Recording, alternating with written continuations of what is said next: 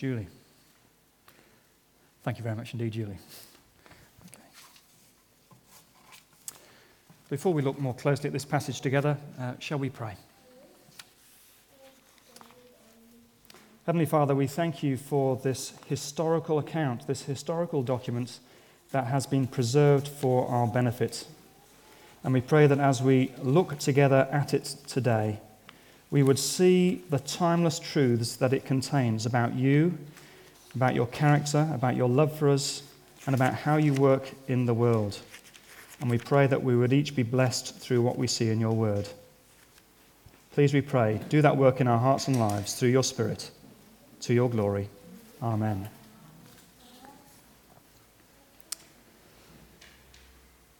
Nabeel Qureshi was born into a zealous Muslim family. Although living in America, they had originated from Pakistan and traced their ancestry back to the tribe of Muhammad. Nabeel grew up as a zealous and devout Muslim. He scrupulously observed the traditions and the rituals of Islam. He had a passion to convert others to the Muslim faith, and he was derisory of Christians. Then when he went to university in America, he made a close friend called David Woods, and David, lo and behold, turned out to be a Christian. Nabeel later recalled, and I quote, "David didn't react like other Christians I had challenged. He did not waver in his witness, nor did he waver in his friendship with me. Far from it. He became even more engaged, answering the questions he could respond to, investigating the questions he couldn't respond to, and spending time with me through it all." David challenged Nabeel to research the historical basis of the Christian faith. And over the next 3 years, that's what Nabeel did. After much study, he finally concludes that the case for Christianity is strong. David then challenged Nabeel to apply the same critical rigor to Islam. When Nabeel did this, disconcertingly, he found the foundations were frail and flawed. He recounts, and I quote, "I had learned about Muhammad from imams and my parents, not from the historical sources themselves. When I finally read the sources, I found that Muhammad was not the man I thought. Violence and sensuality dripped from the pages of his earliest biographies, the life stories of the man I revered as the holiest in history." Over the months that followed, Nabeel wrestled with and mourned the decision he knew he would have to make. He observed the following: "For Muslims, following the gospel is more than a call to prayer. It is a call to die. By becoming a Christian, not only would I lose all connections with the Muslim community around me, my family would lose their honor as well. My decision would not only destroy me, it would also destroy my family, the ones who loved me most and sacrificed so much for me." The cost of Nabeel giving his life to Christ was excruciatingly high, and yet that is what Nabeel eventually did. You can read his full story, and it's a fascinating life journey in his book, Seeking Allah, Finding Jesus. That Nabeel became a Christian is a miracle, or miraculously, it is a work of God. He was steeped in his Islamic culture and religious prejudices, yet against all odds, God overcame them to bring him to Christ. Now, 2,000 years ago, again, God had to overcome similarly entrenched cultural and religious prejudices. This time, they were Jewish. And this was absolutely necessary if the good news of Jesus was to go out from Jerusalem into the whole world. And that it did so is nothing short of a miracle, as we're going to see. More accurately, it was a work of God. Firstly, a bit of cultural background. By the time of Jesus, Jews hated and despised non-Jews. The technical term for non-Jews is Gentiles. Throughout the Old Testament, God had constantly affirmed his love and his concern for all the nations of the world. The book of Jonah is just one example of that. It's true that God had chosen Israel to be his special people, but the question is this: what was their function as his special chosen people? The Old Testament reveals clearly it was to be a light to the nations. Israel was ultimately to draw the nations to the worship of the one true God. Therefore, God had a heart for all the nations of the world. However, the tragedy was this: that truth had become twisted. Israel had reinterpreted their divine election as divine favoritism. And they'd become filled as a result with racial and religious pride and hatred. They despised the Gentiles. They actually called them dogs. And they developed traditions that kept them apart. Any contact with a Gentile was considered a sin. No Orthodox Jew would even dare to enter the house of a Gentile. You wouldn't believe it, but it was even forbidden for a Jew to help a Gentile mother in childbirth, for to do so was to bring another pagan into the world. So you see, this was the cultural and religious climate in which Peter had been raised. And yet ultimately, you can't stop the purposes of God. And so we see God pressing those early Jewish Christians to move out of Jerusalem. And he presses them to move beyond the fringe of their prejudice. And he directs them to hold out this good news of Jesus even to the Gentiles. And in Acts chapter 10, we see something very startling. God bringing together the prejudiced Peter, a Jew, and the searching centurion, a Gentile. Now, I don't know if you watch much TV. If you do, then maybe you're familiar with the popular TV action series 24. I can see a few people, flick of recognition, others looking a bit blank. But let me tell you a little bit about it. It stars Kiefer Sutherland as Jack Bauer, a counter-terrorist agent. Each season of these films follows Jack's exploits over a 24-hour period, hence why it's called 24. Jack races against the clock to thwart some evil terrorist cell and to save America from certain destruction. In good Hollywood style, of course, Jack always prevails. I hope I haven't spoiled the plot for you if you haven't yet seen the series. But each episode traces the parallel lives of the terrorists and Jack with his counter-terrorist unit. And eventually these two sets of lives intersect. The technical term for this genre of film is real-time narration. Each of the characters is followed in real time. Now, Acts chapter 10 reads a bit like an episode of 24. It's a real-time narration. It traces the parallel lives of a Gentile, the searching centurion, and a Jew, the prejudiced Peter. And eventually, these two lives will intersect. And overseeing it all is God.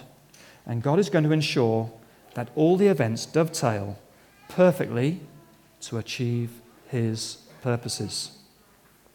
Now let me give you a brief roadmap as to where we're going to go this morning. Firstly, what we're going to do is we're going to look more closely at the unfolding drama 2,000 years ago. We're going to see, actually, you could break it down into three sections. Firstly, God prepares the seeking centurion. Secondly, God prepares the prejudiced Peter. And thirdly, finally, Peter preaches to the seeking centurion. Once having seen that, we're then going to move it to ourselves today, and we're going to reflect on the significance of these events for us today. So, let's go back in time, 2,000 years. And let's firstly see how God prepares the seeking centurion. His name's Cornelius. He's a Roman military officer. He's a Gentile, and he's living in the Gentile city of Caesarea. Yet something has drawn Cornelius to Judaism. We are told that he is, and I quote, a God-fearer. He has turned his back on the pantheon of Roman gods, and he has now become a monotheistic God-fearer. We're told he was devout, he was generous, he was prayerful. However, whilst he was respected by the Jews, he was still a Gentile. He was still uncircumcised, and therefore he was still unclean in the eyes of Jews. And God gives Cornelius special instructions via an angel. Send for a man. His name is Peter. And so, immediately, Cornelius obeys. You don't disobey an angel. And he sends a delegation. Meanwhile, 50 kilometers away, God was preparing the prejudiced Peter. God gives him a vision. He sees the heavens opened and a sheet being let down. And the sheet contains clean and unclean animals. Now here again, a bit of religious background is helpful. The Jewish Old Testament law forbade Jews to eat certain meats. It was one of the ways that Israel remained distinct from the surrounding nations. Now, the list was wider than just ham and pork. The acceptable animals were classed as clean, and the unacceptable animals were classed as unclean. Now, for a Jew to eat an unclean animal was the grossest act of spiritual defilement you could think of. Think of the worst food you would prefer to eat, or prefer not to eat as the case may be, and the revulsion you may feel. Well, that was nothing compared to how a Jew would feel at the prospect of eating an unclean meat type. And so, you see, it is with a sense of mortifying disbelief that Peter hears those words. Get up, Peter. Kill and eat. Peter's response reveals he hasn't quite understood the lesson of the vision. He says to the Almighty God, "Surely not, Lord." To which God responds in verse 14, "Do not call anything impure that God has made clean." Do not call anything impure that God has made clean. What is God's point? What is the lesson? God is saying this, Peter, this distinction between clean and Peter, this distinction between clean foods and unclean foods is over. It's abolished. There is now no restriction on what you eat, but also no restriction on whom you eat with. Peter, do not shun Gentiles as unclean. For through Christ, I am going to make both Jews and Gentiles clean, spiritually clean, before me. And in God's perfect timing, the world now of prejudiced Peter and the seeking centurion, they collide. Cornelius' Gentile delegation arrive. God's Holy Spirit says to Peter, "Go with them." And so he does, although no doubt with considerable apprehension. And now, against all odds, Peter the Jew preaches to Cornelius and his household, the Gentiles. As he enters Cornelius' house, his opening remark is hardly designed to endear him to his audience. Verse 28. He said to them, "You are well aware that it is against our law for a Jew to associate with a Gentile or to visit him. But God has shown me that I should not call any man impure or unclean. So when I was sent for, I came without raising any objection. May I ask why you sent for me?"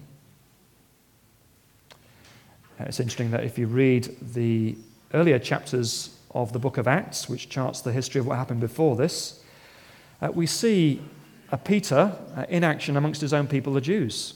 And he is a dynamic, bold evangelist. He takes the opportunity, any opportunity, to hold the good news of Jesus out to his own people. But now, in the presence of Gentiles, he seems to be dragging the chain. He says to them, "Why have you sent for me?" He hasn't yet twigged that the good news of Jesus could be actually for these Gentiles too. But then Cornelius recounts about what God has been doing in his life, and finally for Peter, the penny drops. Verse 34. Peter says, I now realize how true it is that God does not show favoritism, but accepts men from every nation who fear him and do what is right. And in response, Peter tells him the good news of Jesus. Peter tells Cornelius and his household about the gospel, and it's a very pithy and beautiful, if you like, executive summary of the Christian message. What does he do? Firstly, he goes back to where Nabal went. He goes back to the historical facts of Jesus. He was a real man. He lived, he died, and he was raised back to life. And Peter himself says, look, I am a witness of that. But Peter doesn't stop there, because then he moves to the implications of these historical facts. And he basically says, look, the risen Jesus is now judge of the world, and therefore a response is required now of all people to make peace with him now, to have our sins forgiven now. Look again at verse 42, at the tail end of Peter's sermon. He commanded us to preach to the people and to testify that he is the one, this is Jesus, whom God appointed as judge of the living and the dead. All the prophets testify about him that everyone who believes in him receives forgiveness of sins through his name. Cornelius and his household, they listen on tender hooks to Peter's words, and they respond in belief, and the Holy Spirit is poured out upon them. And wonderfully, through their trust in Christ, the unclean have become clean before God. It's as if the defiling stain of their sin has been washed away. And so, symbolically, they acknowledge this spiritual washing through being baptized with water, which is a significant thing to reflect on in our service today. Verse 47. Peter says, can anyone keep these people from being baptized with water? They have received the Holy Spirit just as we have. For Peter the Jew to be accepting these men and women as brothers and sisters in Christ, do you see? It is huge. It's a miracle. More accurately, it's a work of God. So what are the timeless truths about God that we see here? As we bring it to ourselves today, what is the significance of these events for us today? 2 points to draw in conclusion. Firstly, all people are loved by Jesus. And secondly, all people need Jesus. Firstly, all people are loved by Jesus. Poor Peter, he suffered from the blight of spiritual pride and prejudice, as did many Jews. Poor Peter, he assumed God's love has boundaries, and that they, the Jews, were on the inside, and that all the non-Jews were on the outside. But then we've seen that wonderfully, Peter has what we call today a paradigm shift. His world and his understanding of this issue is completely turned around. Again, verse 34, Peter says, I now realize how true it is that God does not show favoritism, but he accepts men from every nation who fear him and do what is right. You see the point? Jesus loves all people without exception. There's not a person in the world whom God does not love. Jesus' love, it is not corralled by ethnic boundaries. Jesus loves the Tasmanians as well as the Australians. Hard to believe, I know. He loves the indigenous people, Middle Eastern people, and even the English. Jesus' love is not corralled by social economic boundaries. He loves white-collar workers. He loves blue-collar workers. He loves those who have no work, and he loves those who have immoral work even. Jesus' love is not corralled by moral boundaries. He loves those who have made good moral choices in their life, but he also loves those who have made bad moral choices in their life. Jesus' love, it is not corralled by religious boundaries. Jesus loves the Muslims. Jesus loves the Hindus. Jesus loves the Sikhs. Jesus loves the Jehovah's Witnesses. Jesus loves the Mormons. So here's the question. Is there anyone that you view as being beyond Jesus' love? Is there anyone of whom you think, surely God could not love that person? And if you're particularly down on yourself, maybe you think, surely God could not love me. But he does, you know, because Jesus loves all people. So that's the first thing we see here. Jesus loves all people. And the second thing we see is all people need Jesus. Are there any who are religious enough or moral enough to not need Jesus? Nabal Qureshi was a very devout Muslim, but he still needed to trust in Jesus. Cornelius was a very devout Gentile God-fearer, but he still needed to trust in Jesus. And the unfolding drama recorded in Acts chapter 10 shows that God was at work in Cornelius' life. But make no mistake, that work of God in his life did not start in Acts chapter 10. It was undoubtedly the climax of a long road, and it may have stretched back over many, many years. I mean, it would have probably started when Cornelius was given the posting to Judea, the land of the Jews. And then, as a result, Cornelius came to an understanding of the Jewish God and became drawn to him. And he then became a devout, generous, prayerful monotheist, a God-fearer. But he was still a Gentile. He feared and respected and wanted to worship the God of Judaism, but he was still only a God-fearer. Now here's the point. God had moved him to the place of being a devout God-fearer, but God did not leave him there. God was taking Cornelius on a spiritual journey, but being devout and upright was not the end point. God moved Cornelius onto the one who fulfilled all his yearnings for God, and that was Jesus. Cornelius needed to hear the message of Jesus, and he needed to respond to the message of Jesus. Again, verse 43. The message was this: everyone who believes in him, that is Jesus, receives forgiveness of sins through his name. You see, Jesus was the only one who could make him clean, acceptable before God. Being a God-fearer was not enough. Now, we may have friends or family who would fall into this category of God-fearer, like Cornelius. They have a respect for God. They have a desire in their heart for God, or to search for God. They have a church involvement. They're generous people. They're charitable people. They are prayerful people, just like Cornelius. And if that is evident in their life, it's likely that that is evidence of God's work in their life.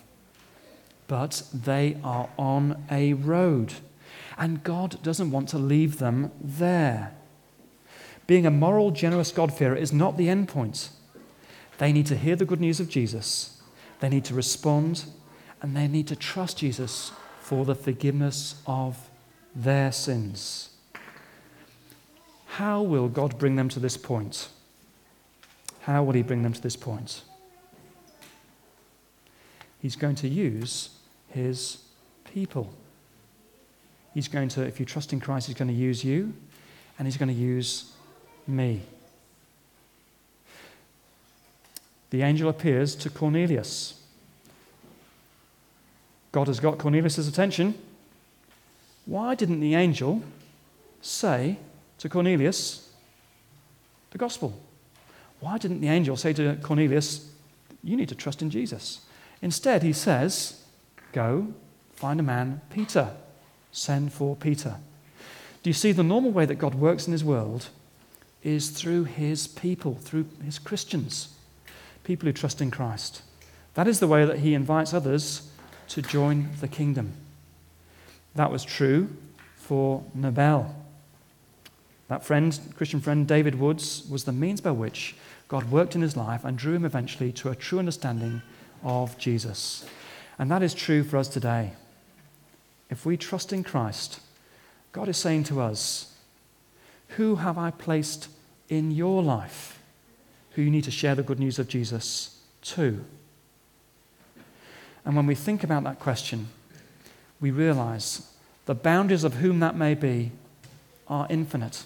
There is nobody who can say, no, that person is outside of that boundary, because God loves all people. All people are loved by Jesus, and all people need Jesus. May he do that wonderful work in each of our lives and then through us in the lives of others. Let's pray.